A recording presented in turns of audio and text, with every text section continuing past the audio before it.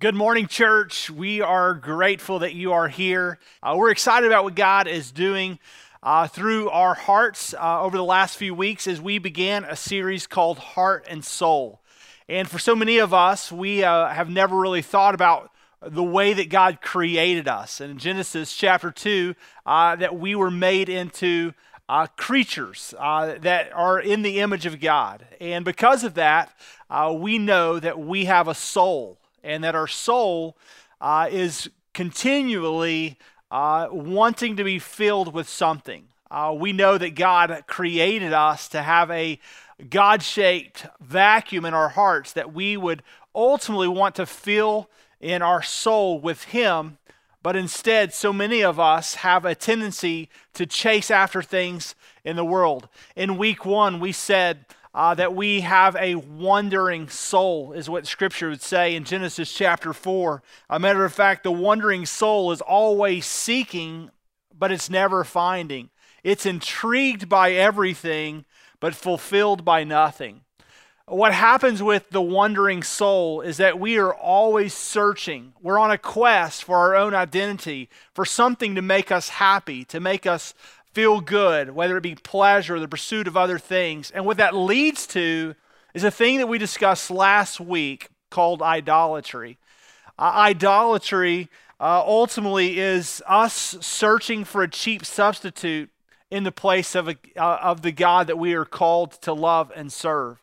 And here's what you need to know is that cheap substitutes will never satisfy because they'll cost you more than you want to pay. And so last week we just reminded you that even though our hearts are prone to wander, our souls are captivated by many things in this world, that we shouldn't be intrigued by everything, that we should be careful to not be caught off guard by idolatry in and around our lives.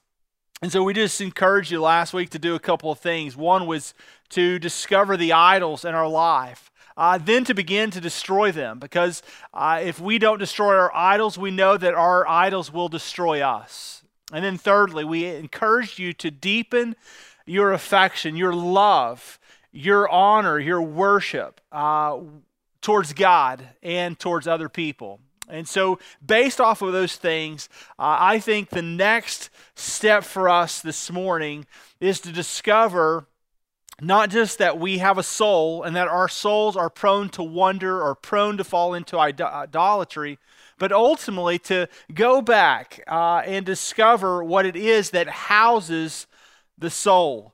Matter of fact, we've said the last couple of weeks that we are not bodies that have souls, but yet we are souls with a body. And so when we were created in the image of God, He created us with a soul, and then He housed it with a body. And oftentimes there's references about our body being the temple of the Holy Spirit. If you've ever been to church, you've heard it. If you've not, you might have heard it yourself. And that comes from something that Paul is speaking about to the church in Corinth. He's addressing some immorality in their midst, particularly as it relates to sexual sin. But then he makes the statement in 1 Corinthians chapter 6, verses 19 and 20. He says, "Do you not know that your body is a temple of the Holy Spirit within you, whom you have from God? You are not your own, for you were bought with a price, so glorify God in your body." So what Paul is saying here is that we, apparently those in the church in Corinth, are the people that are dealing with the Holy Spirit, that their bodies are the temple, that comes from God, and ultimately that we should glorify God with everything we have, including our bodies. And so as we begin to think about that we are the temple of the Holy Spirit, I think it would be helpful for us this morning to spend just a few moments thinking about what the temple is. What is the temple is a really good question. In the Old Testament, you oftentimes heard about the temple. But before it was the temple, it was a place called the tabernacle. And the tabernacle was a place that the Jews could actually pick up and take with them on their journeys. The tabernacle was oftentimes referred to as the tent of meeting. It was the place in which God ultimately was the architect of. He planned it. He gave them specific measurements and told them how to furnish this tabernacle. It was the place that God would determine to dwell in the midst of his people.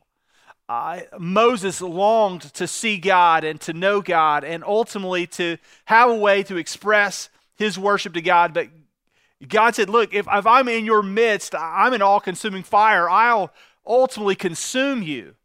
But what he came up with was the opportunity to have the tabernacle, a place in which he would dwell in the presence of the people of Israel. This Old Testament people that he had called, that he said, I want to make you into my people. I want to give you land, people, blessings. I want to dwell with you. And so God would dwell in this tabernacle. But there were so many rules and specifications around it. Only the Levites, which was one of the 12 tribes of Israel, could even really get near the tabernacle. They were the only ones that could deal with its furnishings or the articles of the temple. And then ultimately there was one person called the high priest, and he was the only one that could deal directly with God. In a sense, the high priest was a mediator or the go-between from this nation, Israel, and this God who's dwelling in their midst. Later, though, God would institute a more permanent structure rather than this one that was going from place to place. And that would ultimately come under the hands of King Solomon. God had promised King David that a temple would one day be built. And though it wouldn't be built by him, it would be built by his son. And so Solomon would see this temple come to fruition. And ultimately, it would be the permanent dwelling place where God, and as Scripture says, the Shekinah glory of God would dwell among his people.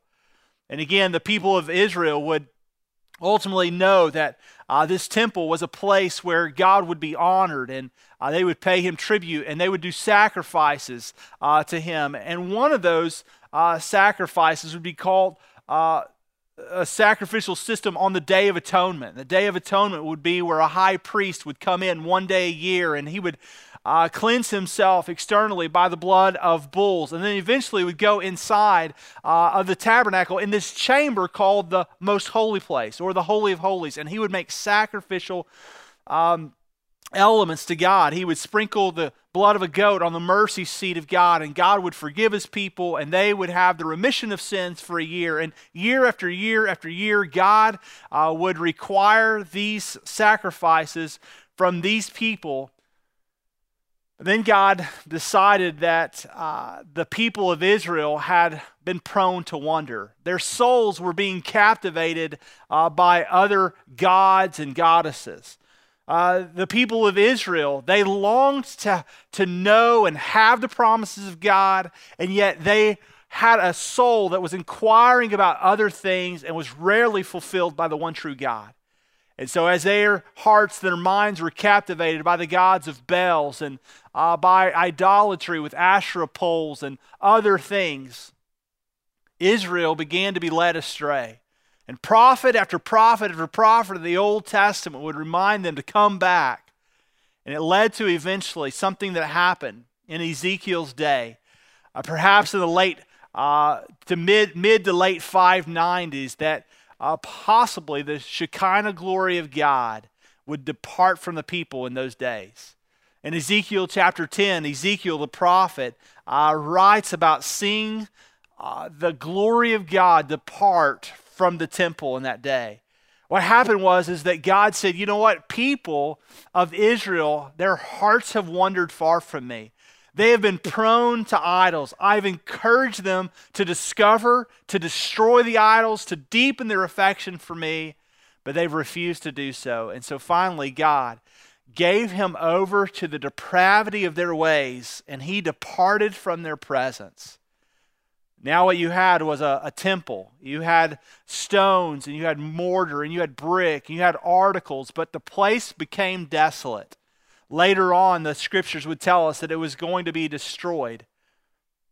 It would be destroyed by the hands of the Babylonians, but long term, people wanted to have God in their midst.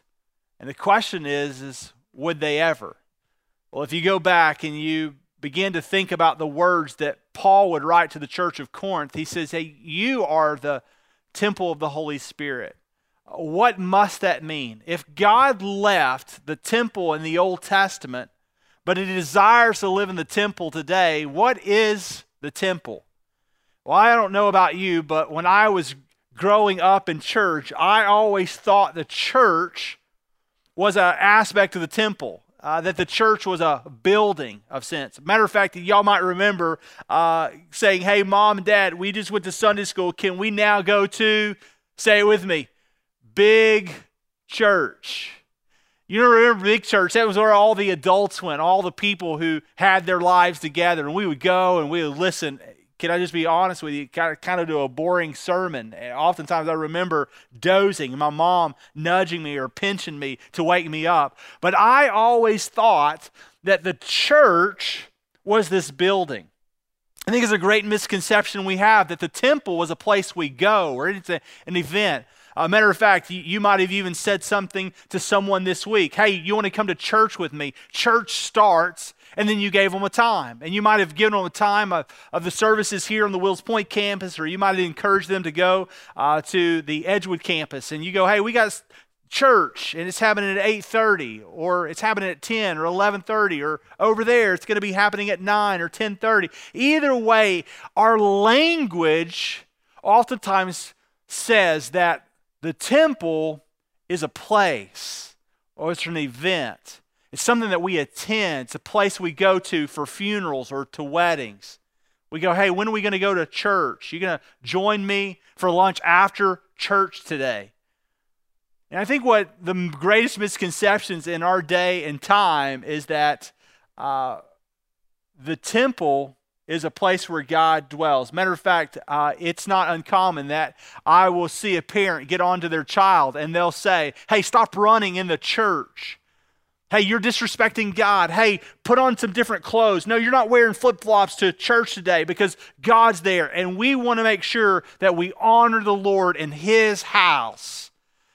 And the question that you have to ask yourself is the place that we're sitting today, is it really the church?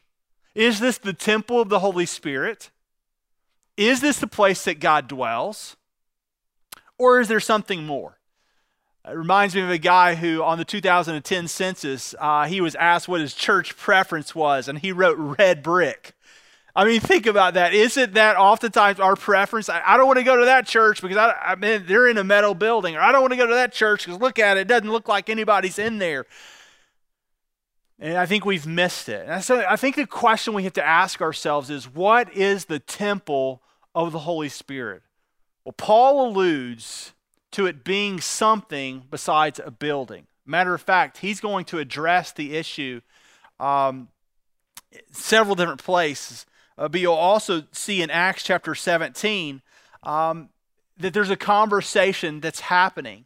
And this is what it says in Acts 17, 24 and 25. It says, the God who made the world and everything in it, being Lord of heaven and earth, does not live in temples made by man, nor is he served by human hands as though he needed anything, since he himself gives to all mankind life and breath and everything. The idea there is this, is that the church is not about a building. The church is not about an event. It's not about a time. It's not about a place. In the coming series that we're going to begin in a few weeks, we're going to begin to talk about what the church is, that it is indeed a people.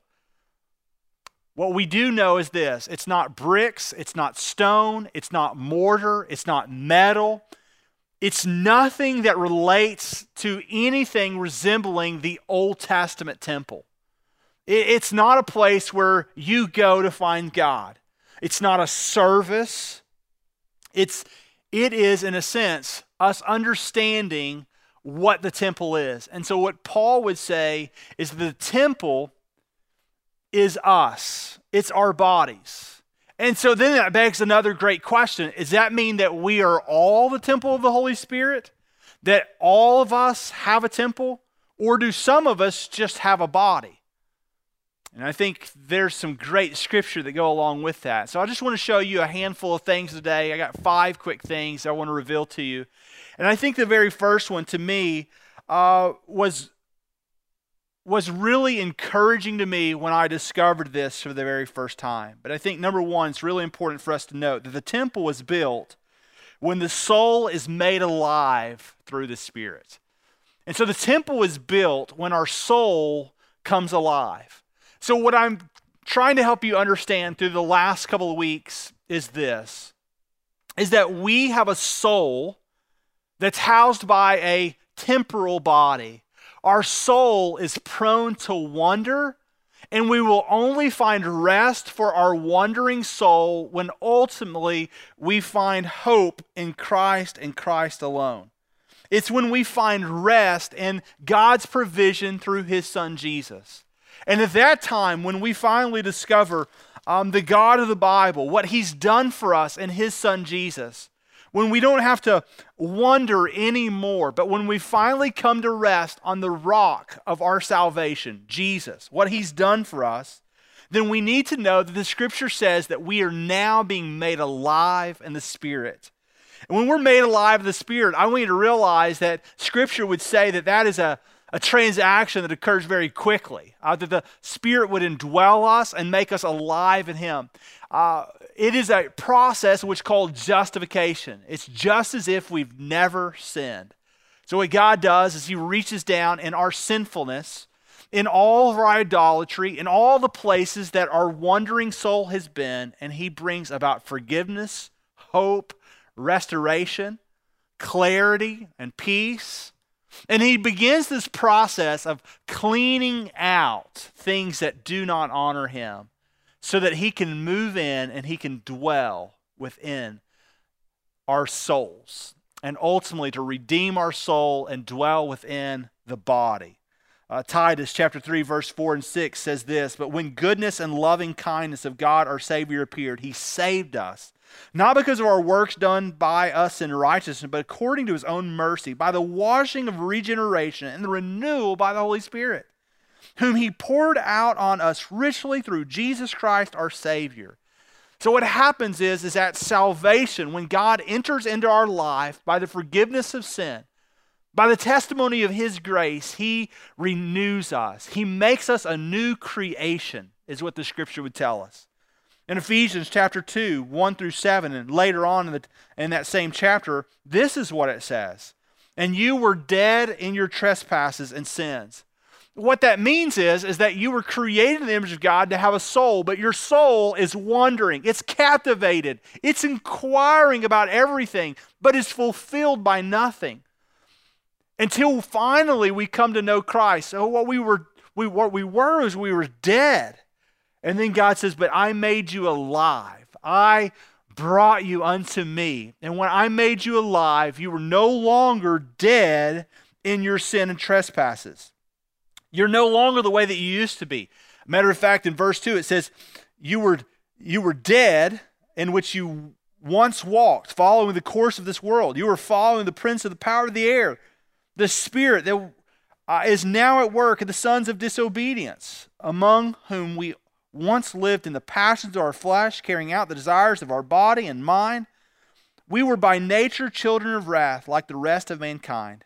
But God, being rich in mercy, because of the great love in which He loved us, even when we were dead in our trespasses, He made us alive together in Christ. By grace, it's that we've been saved. We've been raised up with Him, seated with Him in the heavenly places in Christ Jesus, so that the coming ages He might show the immeasurable riches of His grace and kindness towards us in Christ Jesus. When we trusted and followed Jesus, we then became the temple of the Holy Spirit. So we've always had a soul and we've always had a body. But one day our soul was made alive in Christ. It came to rest on the foundation of Jesus and what He's done for us by the means of the cross. And at that point, God transferred our body into a temple that now began to be filled by the Holy Spirit. So we are the temple of the Holy Spirit, in which we now also have access to God. See, remember the old temple, the building made of bricks and stones, or the tabernacle made with skin, was a place that was only dwelt by a handful of people. It was a limited access to God. But now, look at Ephesians 2, verse 18. It says, "For through him," meaning Jesus, we now have access in one Spirit to the Father. So then you are no longer strangers and aliens, but you are fellow citizens with the saints and the members of the household of God, built on the foundation of the apostles and prophets, Christ Jesus himself being the cornerstone, in whom the whole structure, being joined together, grows into a holy temple in the Lord. Look at that. That's us. Now we have complete access to God. We don't have to go to a physical location. It doesn't have to be a certain type of building. It doesn't have to be an event. We now house the Holy Spirit, the same God that freed the people of Israel from the bondage of the Egyptians, who brought them across the Red Sea, ultimately now lives in us. We have the power of the Holy Spirit. We have the renewal, the regeneration of the Holy Spirit. He lives in us. Now we have full access to God. Jesus is our mediator, our high priest. We can come and go to God. Jesus is ultimately speaking on our behalf. The Holy Spirit even, in a sense, groans for us. We now are the temple of the Holy Spirit at our conversion. That's what it's talking about. In John chapter 1, verse 14, John, the disciple of Jesus, he says this, "The Word became flesh and it made his dwelling among us." The Word, being Jesus, now made his dwelling among us. That's not just in our midst. That's not just around the people of the New Testament, but ultimately it would be within the people of the New Testament. What was so interesting about that word that John uses in John chapter 1, verse 14, he says, "Then he made his dwelling among us." It's the Greek word skine, which means skin. So from the beginning of time, God had a plan to ultimately fulfill his promise to all the nations of the earth by dwelling among us, people with skin, mortal bodies that could become holy temples, pleasing in God's sight, that would house the very presence of God. I don't know about you, but just spend a couple of moments thinking about that. Every single one of us here this morning, because of the means of salvation offered in Jesus Christ, grace and mercy bestowed to us on behalf of God, to a sinful people, can now be made right, to have great fellowship with God, but even more than that, to house the very presence of God. I mean, friends, think about that. What's the implication of that? Our body is the temple of the Holy Spirit. He lives in us. We are his hands and his feet. We are more than a building, an event. We are a people. And we are to celebrate that new life in Christ, the Spirit manifesting itself, reclaiming our dead souls and our broken bodies for the purposes of God. And what's encouraging is that once we're made into the temple of the Holy Spirit, the work of renewal, of regeneration has now begun. And it's a process called sanctification. And I just want to kind of point out a few things.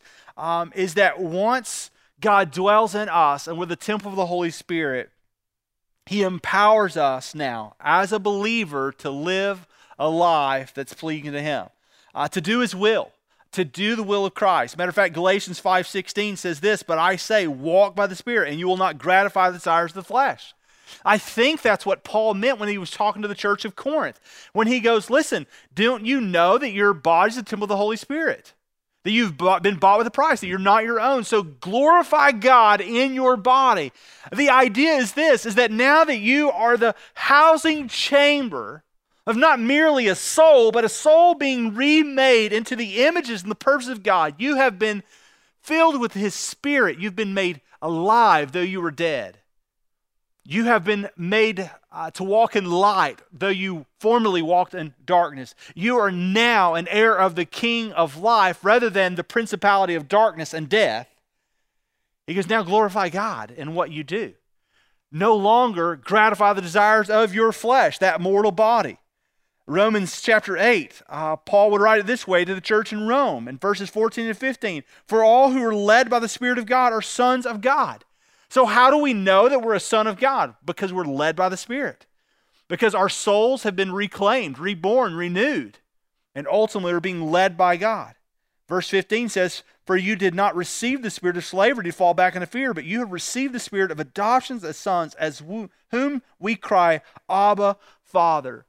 The idea and the implication of Scripture after Scripture after Scripture in the New Testament is that once we're filled with the Spirit, once we are the temple, everything we have is God's. Our mind is His. Our eyes are His. Our hands are His. Our feet are His. Our mouth is His. Everything being redeemed for His purposes. And the Spirit then begins to help us produce fruit in our life.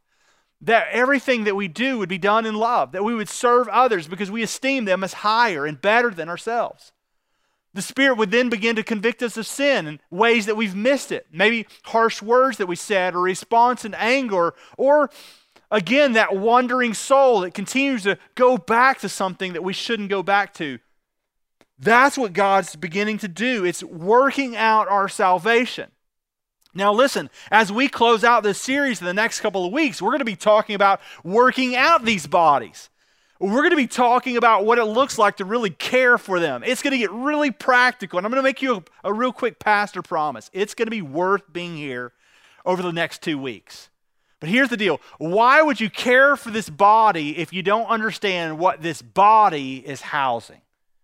So this body is a chamber for the soul that's being renewed by the Spirit that ultimately is the containing agent of the God of the universe, His Spirit, by His grace, now leading us into conformity with His will and His ways. And I don't know about you, but that charges me up. And the reason why is because God is continually, day by day, working out my salvation with fear and trembling. And so, yeah, just like you would go get on a treadmill or you'd be preparing for a long run, just as you would be working out to tone up your muscles, we should be working out our salvation. Why? Because the Spirit's indwelled us and He's empowering us to be conformed to His image and His ways. One of the things that God does too, and the third thing I'd point out, is that God then gives us spiritual gifts. And so at conversion, once we trust Him for salvation, He makes us the temple of the Holy God. He indwells us with His Spirit that leads us to truth, and then He gives us good gifts that promote His body, the church. 1 Corinthians 12 speaks candidly about this in multiple areas. But verse 4 and 6 says this, now there are a variety of gifts, but the same Spirit. There are varieties of service, but the same Lord. There are a variety of activities, but it's the same God who empowers them all and everyone. God has given us all different gifts uniquely within the body to encourage one another, to exhort one another, to admonish one another, to speak truth to one another, although are things that are gifts from God to promote His church for this season and this time and this county and this world for His purposes. 1 Corinthians 12 goes on to say in verse 12, for just as the body is one and has many members, and all the members of the body, though many, are one body, so it is with Christ. For in one Spirit we were all baptized into one body, Jews or Greeks, slaves or free, and all were made to drink of one Spirit. So when God comes into our lives, makes us alive in Christ, we're the temple of the Holy Spirit. He shapes us, forms us, molds us, transforms us into His image, and then gives us good gifts to edify, spur on His body, to make His name known among the nations. I mean, as you look around you and you see all of these different mortal bodies, it's encouraging to know that God is using those to indwell His presence. And then Number 4, the indwelling of the Spirit helps every believer understand and apply the Scripture to his daily life. I don't know about you, but when God came into my life and He began to transform me, one of the things that I think I had the greatest challenge of picking up was the Scripture. It was difficult for me to wrap my head around. I didn't understand countries and themes and people. And why in the world would you name somebody Nehemiah or Ezra? Who in the world's Obadiah anyway? And why would you be concerned with a guy who's swallowed by a whale, a guy named Jonah? And what does this all mean anyway? What's the church? And I don't know about you, but maybe you've been there. But here's the deal. As you have the Holy Spirit in your life, God is not just giving you good gifts. He's not just giving you the power of God in your life for no reason. He's giving you that so you can begin to discover who He is through His Word. And I think this is probably one of the last things to begin taking shape in the life of the believer, because so much of our life is compromised by wondering. We wander after different things. We wander after idols, but oftentimes our thoughts wander, and oftentimes our feelings wander. I don't know about you, but every day I get up and I might feel a different way. Some of you in here, you're prone to make decisions based off of how you feel today. And if you feel differently today than you do tomorrow, there's no telling what you'll do. But as we grow in Christ, as we house the Holy Spirit in us, I think it's important to note that one day we can begin to make decisions, answers based off of the Scripture. We can begin to discern and know God's purpose, His will, His ways. Not because we're feeling our way through it, not because we're making it up based off of other men or women's opinions, but that we know concretely with great evidence about what God is doing and has done through the Word with consistency. 1 Corinthians chapter 2 speaks about this issue. Verse 11, it says, "For who knows a person's thought except the spirit of that person, which is in him?" I oftentimes say, if you knew what was going on in my mind, you wouldn't let me be the pastor here. And the reason why is because I know what's going on. I know how corrupt I can be without the Spirit's guidance in my life. Matter of fact, you know what's going on in your mind even in this exact moment. But then it goes on, it says, "So also no one comprehends the thoughts of God except the Spirit of God." What that means is the wandering soul is always going to be inquiring about other things to fill the void in our life until eventually the hole is finally completely filled. And the only thing that can fill it is not fame or sex or drugs or substances or relationships or cars. It's not the yard of the month. It's none of those things. All that can fill it is the Spirit of God. And when the Spirit of God fills our life, it then begins to comprehend and know everything about who God is. Why? Because the Spirit of God is God. And so because the Spirit of God is God, He's making us into the image of God. He goes on to say in verse 12, "Now we have received not the spirit of the world, but the Spirit who is from God, that we might understand the things freely given us by God. And we impart this in words not taught by human wisdom, but taught by the Spirit, interpreting spiritual truths to those who are spiritual." In verse 14, it goes on and says, "The natural person does not accept the things of the Spirit of God, for they are folly to him, and he is not able to understand them because they are," what? "Spiritually discerned." The idea is this, is that oftentimes people don't discern what's going on. They don't understand what it looks like to live by the Spirit because they're not housing the Spirit. It's impossible for me to place on you the duty or even the conviction of becoming or being the temple of the Holy Spirit if the Spirit doesn't live in you. And if the Spirit doesn't live in you, I can't call you to live with high standards biblically. I can't begin to show you the Scripture in a way in which you can interpret it by the Spirit. Why? Because the Spirit does that for us. And so what we know is that people who do not have the Spirit are not the temple of the Holy Spirit. And if they're not the temple of the Holy Spirit, they don't have good gifts from God. They have not been redeemed for His purposes, and ultimately they will not be able to discover the truth of God through His Word until they are housing the very existence of God in the form of His Spirit. And then the fifth one, is simply this, is that we are not only the temple of the Holy Spirit, housing God's great gifts, promoting his church, understanding his word, but we ultimately are sealed for the day of redemption. That means that one day this old temple, this body is going to give out, but he's preparing me for something that will outlast it. What I am, in essence, is a temporary tent of meeting. I am a place that's going to get old, going to get wrinkly. Ultimately, this body is going to corrode, dissolve. It's going to give out. Something about me is going to stop. And when it does, there's something that will begin. My best days are ahead of me because of the eternal impact that is ahead of us, because we house the Holy Spirit. Ephesians 1, Paul writes in verses 13 and 14, he says, "In him," meaning Jesus, "you also, when you heard the word of truth, the gospel of your salvation, and believed in him, were sealed with the promised Holy Spirit, who is the guarantee of our inheritance until we acquire possession of it, to the praise of his glory." Meaning, because we are the temple of the Holy Spirit, one day we'll dwell with God forever. We won't just have him in our lives. We'll be able to see him face to face. We won't see the world as we see it now in a mirror dimly lit, as Paul writes to the church of Corinth in 1 Corinthians 13. But one day we'll be able to see God in all of his fullness and all of his glory. Right now, we are preparing ourselves for the day of redemption, for the day in which God takes us to be home with him. And so as we do that, we have to begin to think, well, how do I wait for that day? How do I sustain for that day? If God's preparing me for the day of redemption, then should I just become very spiritual? I mean, should I just grow in knowledge of his word? Should I just attend more meetings and more gatherings? And should I be more committed to his church?